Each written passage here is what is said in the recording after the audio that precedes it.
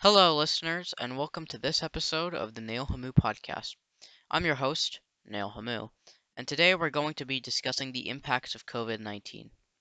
It's been over a year since COVID 19 was discovered in China, and within the span of 2 months, it had spread across the world. Many people have been impacted by this in different ways, and that's what we're going to be going over today. To start us off, we're going to be discussing how the increasing severity of the virus during the first quarter of 2020 had affected people and potentially canceled important things for them. This story that we'll be listening to is called Silver Lining, and it handles this topic. Let's listen to the first bit. There are many ways for someone to spend a night. They could play video games or watch a movie. I spent my night working on my position papers. Papers that were necessary for me to properly participate in the Model United Nations conference. For some reason, I had delayed spending time on creating those papers and had put them off until the night before they were due. Tomorrow, we would start working on strategies on how to win debates and the logistics of the overall trip to Malaysia. Okay, so the narrator of this story was struggling to meet a deadline for an important event. I'm sure this experience has happened to a lot of you listeners. I also know from experience that MUN is pretty demanding and requires a lot of preparation and effort. However, you might be asking, what does this have to do with the pandemic? Well, that's what you're about to hear in this next part of the story. I made my way up to the meeting room and found a seat by my friend. The smell of other lunches wafted around, and chit chat was also going around the room. And from what I could pick up, it was all about the coronavirus. I'm sure you've heard of it by now. While I ate my lunch, I thought to myself, could this trip actually be cancelled? Coronavirus is pretty big now. Then, a sudden wave of worry crossed my mind. I had spent so much time working on this big project, writing position papers just the night before. The narrator here had worked so hard on his position papers for MUN, and was his effort about to be ruined by the coronavirus? I've experienced many cases in my life where I've worked hard just for my efforts to end up being worthless in the end. Let's find out what happens in this last part of the story. Before I could finish my thoughts, the MUN director walked to the front of the room and said, as you all know, there is a pandemic going around the world, and we can't take the risk of going to another country. No, no, no, I thought to myself. What we'd all been thinking had come true. All the work that I had been doing was for nothing. Sad voices spread around the room. I had been really looking forward to this conference. Suddenly, I started to pack and head out. But then, the MUN director called out all 7th graders to come to his desk. What's this about, I thought. More bad news?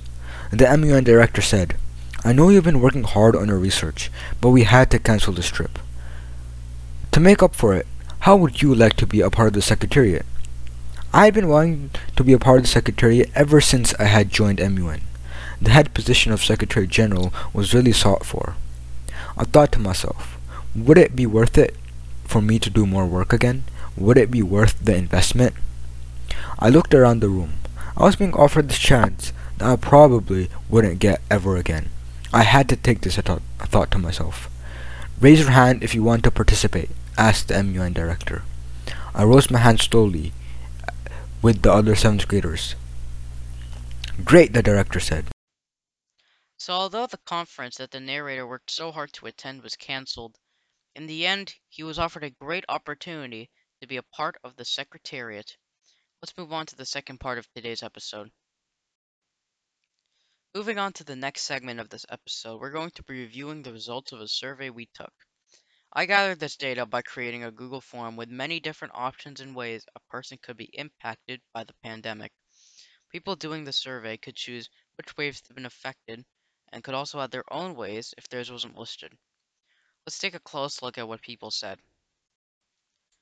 With this survey, we managed to get 29 responses, and a whopping 26 of them said that their travel plans were canceled due to the pandemic.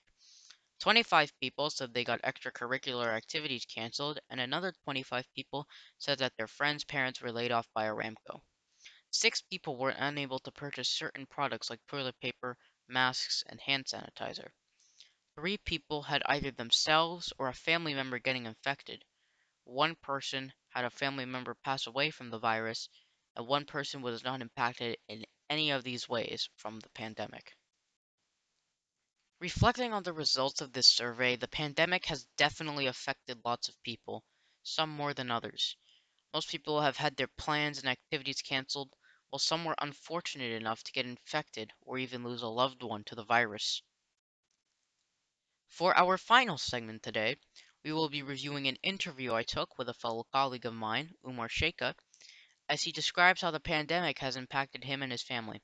Let's take a look at some of the footage. Why don't you tell me about the ways that coronavirus has impacted your family? Well, I haven't been able to leave this country for the past 700 to 800 days, making it very hard for me to see my family in the States. And the farthest I've been is Riyadh, which is only a 4-hour road trip.